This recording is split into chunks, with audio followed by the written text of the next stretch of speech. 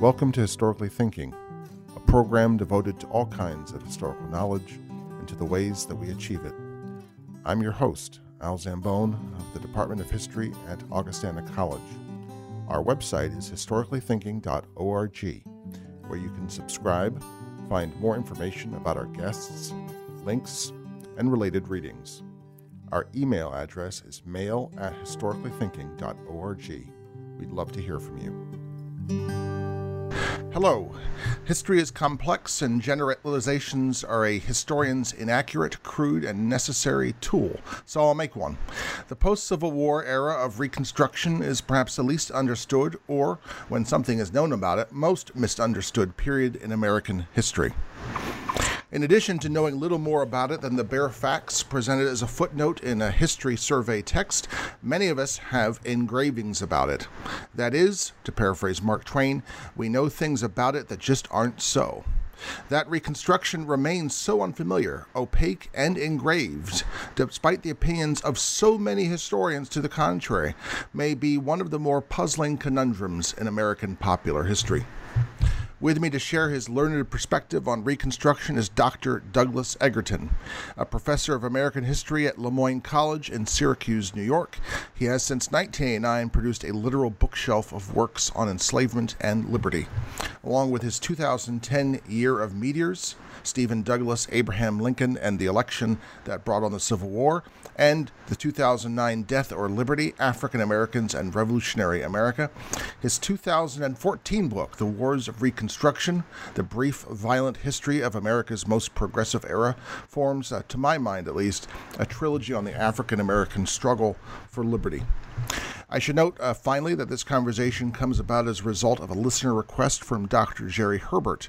If you would like to hear a conversation about a particular historical event, a historian, a book, a place, or anything else we talk about in this program, I'd welcome your suggestion. Please join our Facebook group and post a request.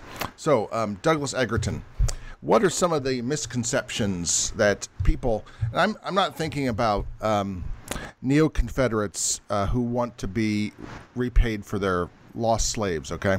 I'm talking about sort of even northern white liberals who might even drive a Subaru or a Saab. What are some of the misconceptions that we have about Reconstruction? Well, I think probably the main one is that there was something corrupt about it, that it was designed to punish the white South, that it was meant to be vindictive. I think it's not only not taught well in most schools, it's often not taught in schools. I do a lot of talks to high school teachers, and they seem to kind of skip over it. And they get to the end of the war in Appomattox, and then all of a sudden there's the Westward Movement, and there's the Lakota and the Indian Wars. I think in part because they're not sure also what to make of it either.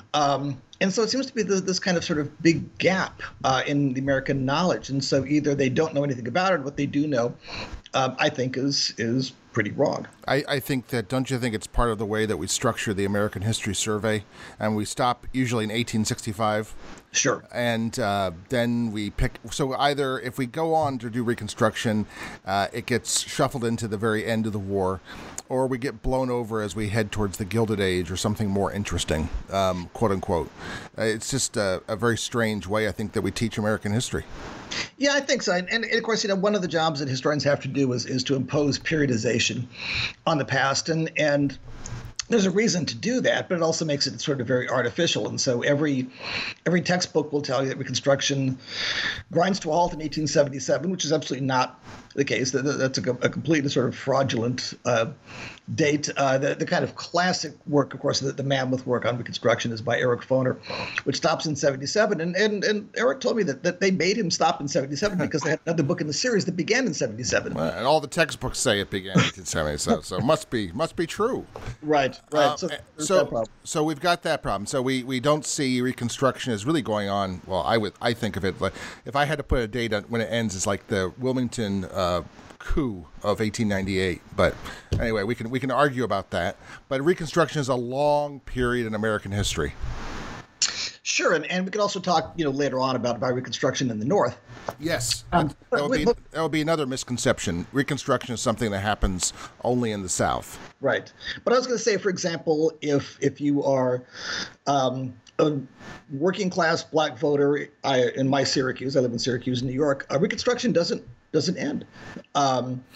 And it ends in the South. The last Congressman, George Henry White, essentially walks away from power in 1901. North Carolina, they've gerrymandered his district. He's going to lose again. But that's the year that McKinley is assassinated. Yeah. There are actually places in the South where local black political involvement actually rises after 1877. What white Democrats want is it's like modern voter suppression laws. They simply want to carry the state electoral college. They don't really care if there's a black sheriff in a black belt county in Alabama, that kind of thing. But again, right, if you are a black veteran who comes home to Chicago, Illinois, Reconstruction never ends. Yeah. And to build on the last thing, the readjuster movement, as I recall, in Virginia is 1880s, and that's the last, I think, shared black-white government in the in the South, but maybe a lot in much of the United States too.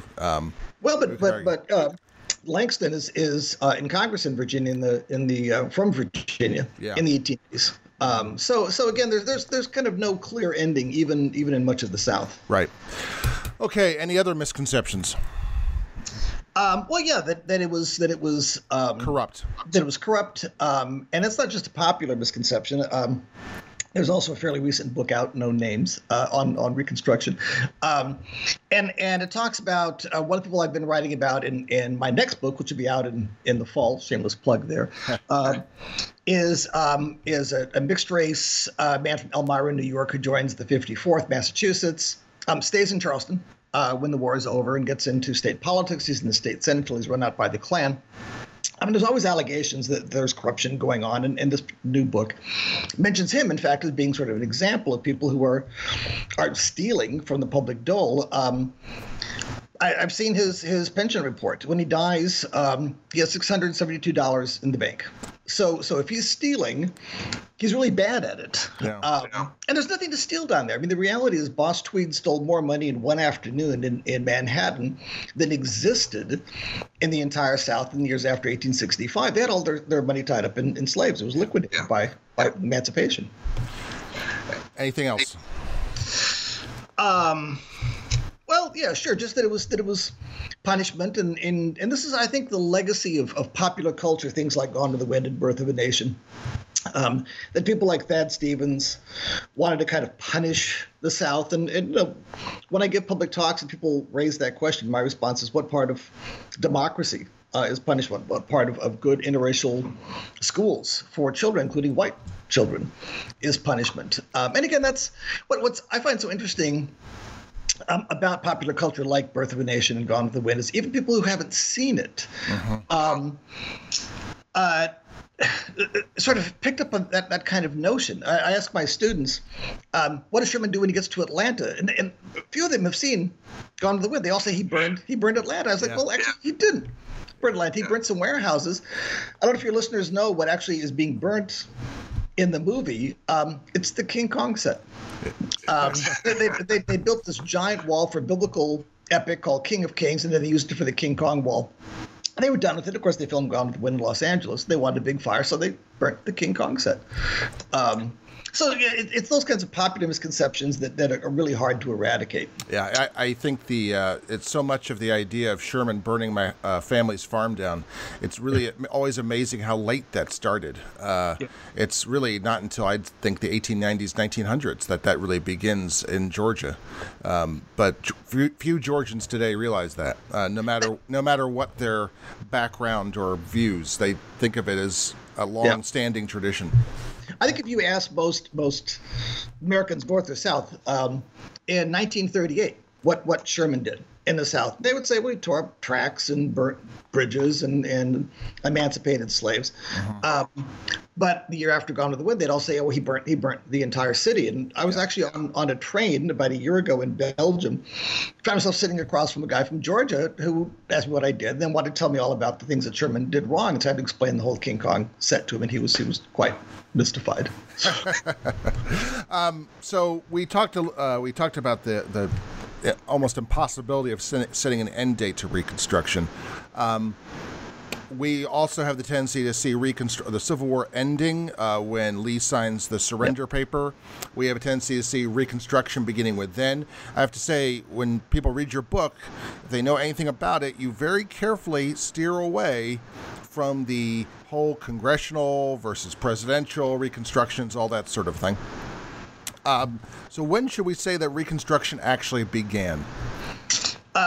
It begins during the war. It begins during the war for a variety of reasons, and most traditional accounts look at Lincoln's 10% plan, and Congress pushes back with the Wade-Davis bill, which Lincoln pocket vetoes, and so most classical accounts have it starting in 1863 when giant chunks of the South are about to come under U.S. control.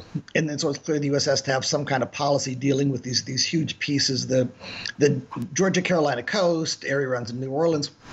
But for me, the earlier date is not because of the fight in Washington. It's because of what black activists are pushing from the outside. And so 1863 is the first kind of really big Civil War era black convention. There had been, of course, black anti-slavery conventions before the war. They mostly died out after Dred Scott, and black activists just kind of gave up. And so black activists, people like Frederick Douglass, but hundreds of people began pushing for real reform. And so again, here I am in Syracuse. The really big convention took place in 3 days in October 1864 in the Wesleyan Methodist Church here in Syracuse. It's now a Mexican restaurant. It's not very good, by the way. I was born and raised in Arizona, so I can say that it's not very good. But 150 activists, 149 men, and a woman just kind of elbowed her way in the door, a 19-year-old woman. Because black activists, some of them, of course, like Douglass, had been born into slavery in the South, had been living in the North. Others were from the North. Understood this was not simply a war against Jeff Davis. This was a war against entrenched American racism, which, of course, was all across the South. Douglass once said this was a war of national reclamation. So where white Republicans in Washington thought this was a policy aimed at Alabama, black soldiers from Ohio who couldn't vote in Ohio, by the way, until 1870, understood this was not simply. It was, of course, a war against slavery. It was also a war against segregation, racism in the North, and so they were determined to kind of really push Congress and their Republican allies on that issue. So for me, Reconstruction begins outside the Beltway. Yeah. And Reconstruction throughout, this is a fantastic book, precisely because it's filled. I mean, I have so many notes about and quotes from the people that you're quoting, and showing that here are these people who maybe literally a week before, had been enslaved. Yeah. And yet are demonstrating that they have human agency, and that they are taking control of their destiny. Slavery has not destroyed their ability to be agency. It has not made them childlike, to use a turn of phrase of the time. And also, I think that often we think that it did that somehow it deprived them of their humanity. But what you see throughout this book is people exercising their humanity in powerful, powerful ways. It's brilliant in that regard. Well, thank you so much. I appreciate that. And it's certainly true that every slave, especially in rural districts on a big plantation, learned how to wear the mask. And as a survival technique, and pass that on to their sons, especially. The master talks to you, you look down, you shuffle your feet. And for Southern whites who've convinced themselves that really is the true African-American personality, when the mask is torn off, and it's torn off when black men in blue uniforms come marching by. They're just absolutely shocked. I just say, in terms of the Black Convention movement, again, it starts in Syracuse in '64, but a week after Robert Lee surrenders, there's a Black Convention held in Richmond, Virginia, the capital of the Confederacy. Robert Johnston, a black shoemaker, organizes a meeting in his house. And these people, they've not been cowed. And the second they can safely begin to organize, they do so. Let's talk about some of the ways in which the things that they do and things that they organize for.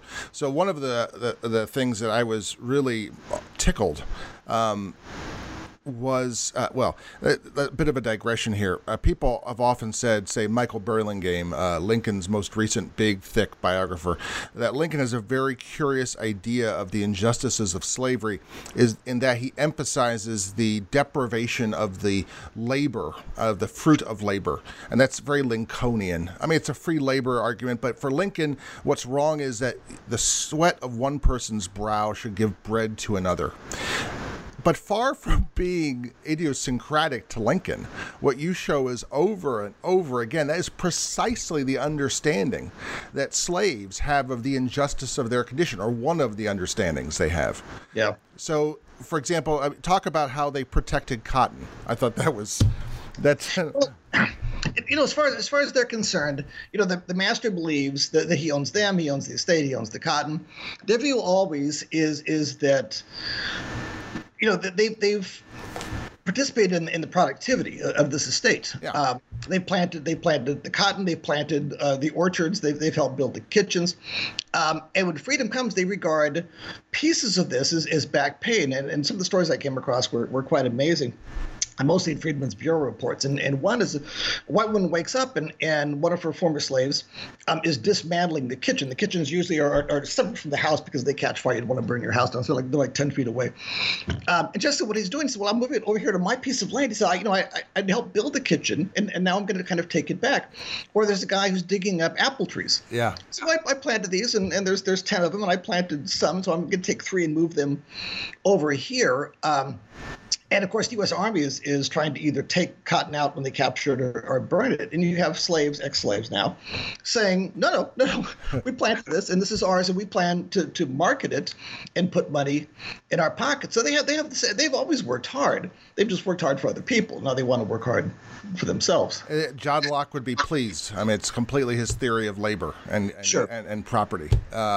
Ironically enough, about Lincoln too.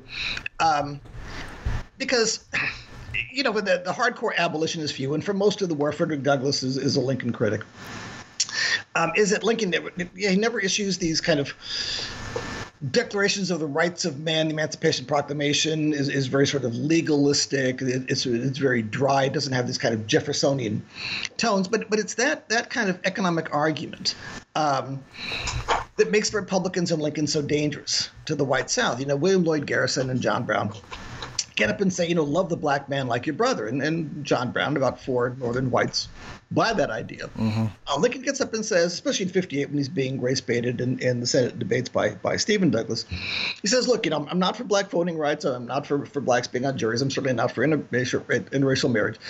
And he said, but I am for the right of a black man to do what I've done. Get up early, cold shower, work hard, put money in your pocket, become, in his case, a wealthy corporate attorney. And in that way, the black man is my equal. And Bubba, the Illinois voter, was like, oh, yeah, I get that. Yeah. And then Lincoln says, Jeff Davis, who does no labor, looks down his nose at you because you're out there, Joe Farmer, working in the fields. Davis is riding around on his horse, directing traffic on his estate, sipping his mint juleps. And because you are the hardworking American, these planters are sneering at you. And again, Bubba the farmer gets that, which is why the white South is right. The Republicans are a danger to them, in part because they're making this kind of labor-based, almost sort of racist anti-slavery appeal. Mm-hmm. What's some other ways in which blacks began? One of the most notable ways that blacks began to establish agency is through education. Give us some examples of that. Well, historians sort of guesstimate how many blacks were literate before the war, and it's just sort of a guess, maybe kind of 5%. Every plantation had to have at least 1 or 2 literate drivers, people who could sort of run the estate while the master or the overseer are gone, and so they become sort of the nucleus of schools. And what I discovered is that freed people immediately are demanding things. They want a piece of land, is back pay, they want political rights, and the number one thing they want are decent schools for their children. They want integrated, free public education. Bear in mind, only 4 southern states, South Carolina was one of them, flatly banned black literacy before the war. But certainly it was frowned on. If you tried to build a school for blacks, somebody would come along and burn it down before the war. And you give a stat in Tennessee where blacks could attend schools, 150 out of 160,000 students are black or African American. Yeah. But bear in mind also, because wealthy planters brought in Yale tutors to educate their children, most states did not have free public education even for middle class, working class white kids. And so, which again, when blacks start calling for integrated free public schools, that's a really dramatic, radical demand, which is also, of course, very, very good for middle class and impoverished white people if they'll take advantage of it. And that starts to create a coalition between them, which certainly the wealthy planners are very frightened of. But I should also point out that, the idea of black children going to school, or any blacks going to school, is as destructive of the ideology of slavery as blacks enlisting in the army. Sure. The whole idea that supports American slavery, of course, is that African Americans are childlike. They're simple. They can't understand complicated economic theory, political theory, and of course, what planters want when the war is over is everybody back in the fields, like it had been before the war, young, old men, women, children. And so for a child to spend part of the year in the field is as far as the former planters are concerned, is to take away part of their labor. But also, it's a violation of the idea that black people are simple. And of course, black adults understand that they're probably not going to get a piece of land. They're certainly hoping to hold on to voting rights. But the one thing that can't be taken away is education and literacy. And I've got some numbers in the book. And we do. In terms of just these enormous jumps in literacy. And again, that's one thing, even when black voting rights are taken away in North Carolina, that can't be erased. As a state superintendent explained to Oliver O. Howard, there was no place of any size where such a school was not attempted by colored people. We have just emerged from a terrific war. Peace is not yet declared. There is scarcely a beginning of reorganized society at the South, yet a people long imbruted by slavery were transforming cabins into schools. What other people have shown such a passion for education? They immediately turn the biggest building on any plantation into the school. Churches, of course, immediately become schools, which again is why they're being targeted by white vigilantes, because the churches are a focal point of kind of black political organization and social autonomy, but they're also schools. And so you have these amazing stories where black men get up in the middle of the night to go chop wood so the school is heated before they put in, a very long day in the fields. This is something that they just are desperate to get, mostly for their children. But every school has somebody my age sitting back because they've been denied this, and they want to work very, very hard to catch up. Let's talk, there's tons more we could talk about education, but let's go to black conventions. So we discussed the convention in the North, in Syracuse, but then there are numerous conventions in the southern states following the war. What are they for? What do they do? Right. They move across the South immediately. And basically every city, big and small, has one. And they want a variety of things, but usually they're being organized by black veterans. Bear in mind, of the 180,000 black men who fight for the U.S. during the war, 141,000 are former slaves. So a lot of them are black Virginians, black Mississippians who simply come back home when the war is over. They've risked their lives, and now they want political rights. They want to run for office. They want decent schools. And again, these are people who faced Confederate bullets, and so they're not easily cowed. In many cases, these are the guys who also run for office. I note in the book of the 1,510 identifiable people of color who serve in state, local, federal office, at least 130 are ex-military. And that's typical of my dad's generation, 1945. People who run for office in 46, 47 are still wearing their uniforms. And these are people who are really determined to transform the South, politically, socially, economically. And again, their kind of big three agenda is land reform, political rights, and of course, these guys immediately start running for office themselves, and then decent schools.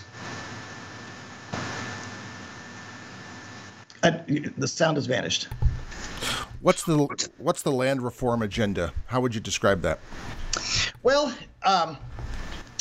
what they want is a piece of the pie, and of course, the kind of standard story is that there's this sort of notion of 40 acres and a mule, but there's a reason for that. That's not a myth.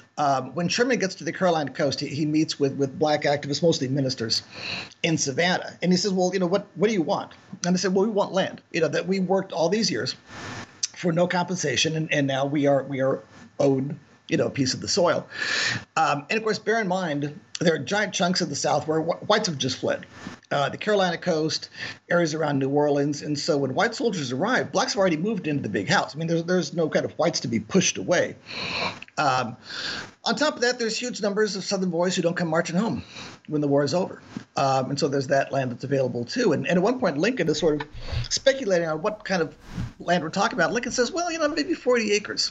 Is not a bad idea. So this is not some kind of myth that's concocted by the black community. I mean, people in Washington are talking about 40 acres, and that strikes most rural people as being a decent. Yeah, I think that's about what one man with a mule can cultivate with a little help from family members and maybe a hired hand or something like that.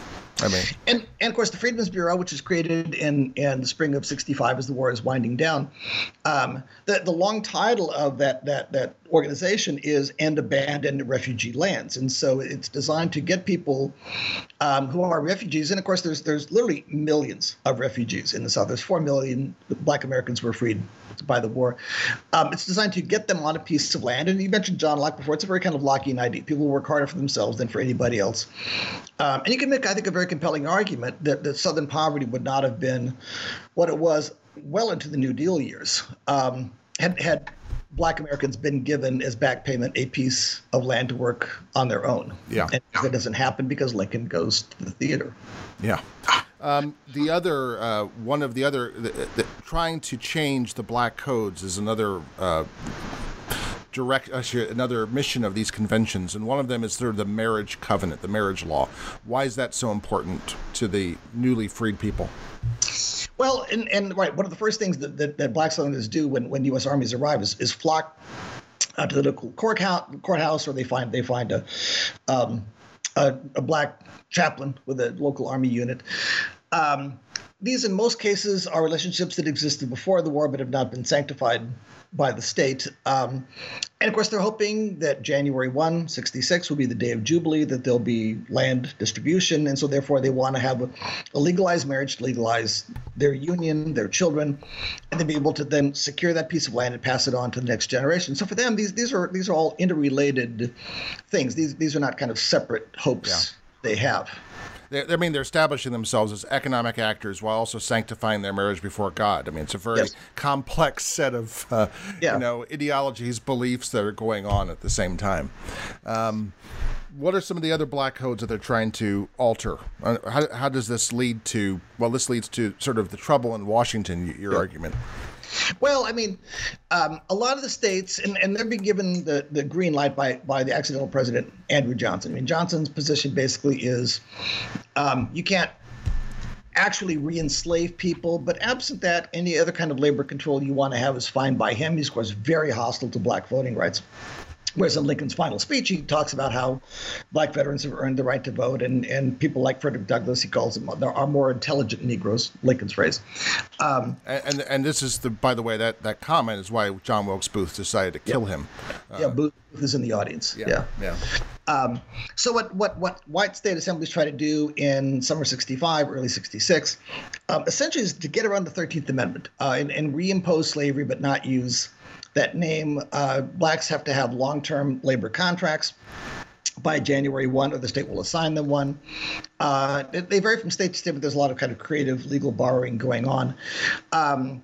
They're not allowed to buy land. They're not allowed to lease land. They're not allowed to carry weapons. And of course, a lot of these guys are ex-army who have weapons. And so the idea is to take their weapons away from them. And basically turn them into kind of a politically powerless rural proletariat who have no option except to go back onto the estates where they worked before the war, and work either for very low wages or in kind of a sharecropping sort of arrangement. But the idea they can't rent or buy land is designed to give them essentially no kind of economic options except to go back to the states. Oh, they often insist that all members of the family have to have a labor contract, which again is designed to get children out of schools. Several make being uppity a crime. So talking back to your former master. So that, there really are attempts to kind of get around the 13th Amendment. And it's one of the things that convinces white Northern moderates that the South essentially can't be trusted. They've already had one shot. They secede. They lose that. And now they're trying again. And this is for the white North. I just kind of the deal breaker. And we should, obviously, they did at the time, saw this very much as a continuation of the Civil War. Sure. I think that's certainly on Grant's mind in 1867, 1868. And he's a classic example of a moderate Republican, has no desire to start the war again, but this situation is increasingly intolerable. This leads to the impeachment of Andrew Johnson. We should just note that that's often seen as a great senatorial congressional overreach. He's a sort of presidential martyr. Really, he isn't, but we'll pass over that. By the 1870s, what has changed? We have to be a little brisk here. What's changed for the free blacks of the South? What's the condition? What's the state of the black codes? What's the state of education? What's the state of their political representation? Well, they still are, of course, in Congress, and again, they're in Congress. There's 22 African Americans who serve in Congress from 1869 down to 1901, and then huge operations in state assemblies, sheriffs, juries, that kind of thing. What really starts to work against them, of course, is white vigilantism. 1867 is the Reconstruction Act. It's also the year that sees the organization of the Klan. Congress responds to the Klan with a series of laws, and this is the Grant presidency. Laws called the Klan Act, which are designed to crush the Klan. And the Attorney General, who actually is a Georgian named Amos Ackerman, who's one of these Southerners who thinks, okay, we should turn the page and move ahead here, is in charge of this. And the good news is the federal government, they declare martial law in counties in South Carolina. They really crush the Klan. The bad news is what they do is they decentralize it and drive it underground. And white, usually ex-Confederates, realize what they don't have to do is get 40 guys and put on robes and torches. They know who the local activists are. There's one guy who will have the tickets, which are the precursors to modern ballots. And so you and your pal, your cousin, you ride to his house in the middle of the night, you lie in the deep grass, you shoot him when he comes out the door in the morning, and then you ride away. You don't have to put on a robe. And because that guy had the tickets, there's one case I talk about in the book where the next day there are no Republican votes in that county because the guy who had the ballots is shot. And they learn that you can kill democratic movements. And of course, in our lifetime, Tiananmen Square demonstrated that simply by killing enough people, especially on the lower level. If you kill and there are a handful of black assemblymen who were assassinated, but that makes the news.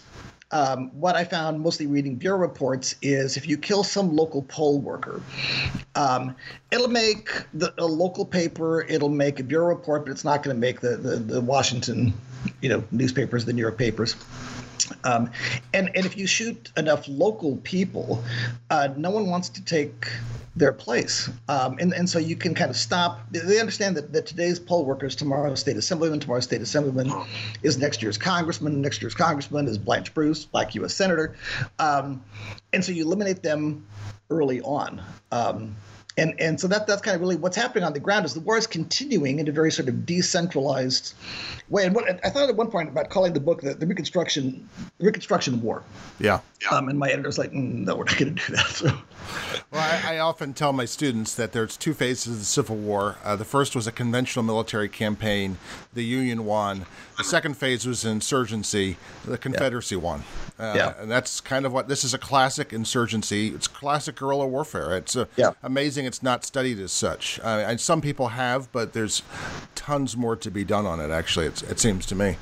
I think so too. Robert Smalls, who is a former slave, kind of a war hero, he's the one who steals the South Carolina ship called the Planter, gets it out of Charleston, is then in Congress. He's keeping data. And one of the things I discovered when I was reading these books, reading these papers like Brandt's Blues, is because they are the one black senator or there's a black congressman, blacks from all over the country are writing to them. And Smalls is keeping data. In one of his speeches, he says 53,000 black activists, poll workers, people like Octavius Cato, who's integrating streetcars in Philadelphia. Cato was shot in Philadelphia 3 times in the head by on election day. Yeah, election day. And 53,000, that's a bigger number than the casualties at Gettysburg. Yeah. And the fact that Smalls doesn't say about 50,000, he says 53,000. He's keeping numbers. Yeah. He's keeping numbers. Yeah. So the conclusion is Reconstruction didn't fall, it didn't fail, it was pushed. He was killed. He was killed. Yeah. Literally killed. And we don't even have time to get into this, but as we just said, Octavius Cato is killed in Philadelphia. Some of the people involved in his murder also started a quote-unquote riot, intimidation in Camden, New Jersey, which is 30 minutes north of where I'm sitting. This is not just a Southern story. Sure. There's stories in the book of a black soldier who's home in Manhattan to bury his daughter. He's on leave. Is attacked by white toughs because he gets on a streetcar wearing a blue uniform. That's Manhattan. And of course, it was the draft rights during the war in Manhattan. So I mean, this is not simply a Southern story. And it's also a battle for integration of transport in Philadelphia and Pittsburgh and the right to vote in Sacramento, San Francisco. Yep. We could go on. Yep. Let's move forward. You wrote this book very much looking at what was going on around you. You conclude by discussing a controversy in Charleston over putting up a monument to Denmark Vesey. I know you were interviewed a lot after the Charleston murders at Mother Emanuel. Yeah. What are your further thoughts? Having done that, what kind of questions were you being asked by people about history, about the past, and how did you respond to them? Right. Well, the usual question is what was the relationship of this former slave turned activist, Denmark Vesey, to the original AME Church in Charleston? Of course, he was one of the co-founders, and I think that the questions I was getting from the press was why this one church? And the point I was trying to make is that the AME Church in Charleston is not just any black church in the South. It was the biggest, still is the biggest black church south of Philadelphia. It was the offshoot of the big Philadelphia church, and so it was kind of the center of black activism. And like Phoenix, it just kept rising again. So after Vesey's conspiracy in 1822, about half of the people who want to start this plot and become free are members of the church. The church is razed. The city authorities actually announced it's going to be dismantled. They exile the ministers, Morris Brown and Charles Court of Philadelphia. But it's rebuilt in 1965. And that's where actually my Reconstruction book begins, because Robert Vesey, who had been enslaved near Savannah, who becomes free, of course, by the war, but had been trained by Dad as a carpenter. Vesey was a carpenter. Rebuilds the church in 1965. That was the church that was destabilized in the 1880s by the earthquake. And so the church that is there now is built on the spot where the 1865 post-Civil War church. So when the assassin, I don't want to use his name, went into that church, he understood the history of that institution. There was a major march out of the church in 1963. Martin King spoke there. They have a statue in the church, actually, of 4 children listening to a sermon. They're supposed to be listening to Denmark Vesey give a sermon as a kind of a lay minister. So the church and the whole question of the statue, which got partly put up, were kind of tied together. And so it's the most historic black church in the South. I mean, it's very much a kind of Reconstruction creation. It is throughout this book, I have to say, you spend a lot of time in the epilogue talking about statues and remembrance. If anyone choose to, there's a mine of people who deserve commemoration in order to fill out the grounds of our memory. Robert Smalls, I hope to be still alive when we finally see a statue of Robert Smalls at the ship's wheel in Charleston Battery. I think that would be fantastic. The whole exploit of stealing the planter it was one thing, but there's a lot more that makes him a great American hero. To be blunt, Octavius Catto. We need a statue of him in Philadelphia. I mean, there's all these things to fill out our memory and begin to therefore adjust the ways in which we think and relate to the Reconstruction. And obviously the question of the Vesey statue being put up predated the shooting, and that'd been going on since at least about 2000, and so I read the Charleston Post Courier and read the online comments. People were writing in and saying, well, he was like Hitler, just wanted to kill people, and my response was, no, he just kind of wanted to free his children and his family, and so how people are remembered or when they're not, and again, if you've been to Charleston, everybody's got a statue. Calhoun's got a statue.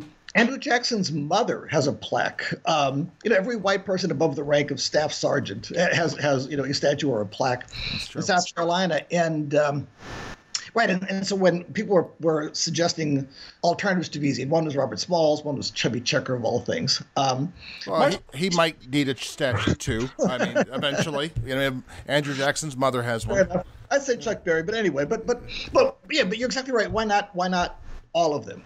There finally is now a plaque down near the water where Fort Wagner was, where the soldiers of the 54th, fought on July 1863, and so people are catching up, and so I'm usually not an advocate of taking statues down. I'm an advocate of adding more statues or adding commentary to already existing statues. Yeah, I think that we need to make our statuary needs to be as complex as our history. And rather than that's just another way of simplifying it, is to tear statues down. Unfortunately, I don't think it's any. Yeah, it's no final solution, to use a terrible turn of phrase.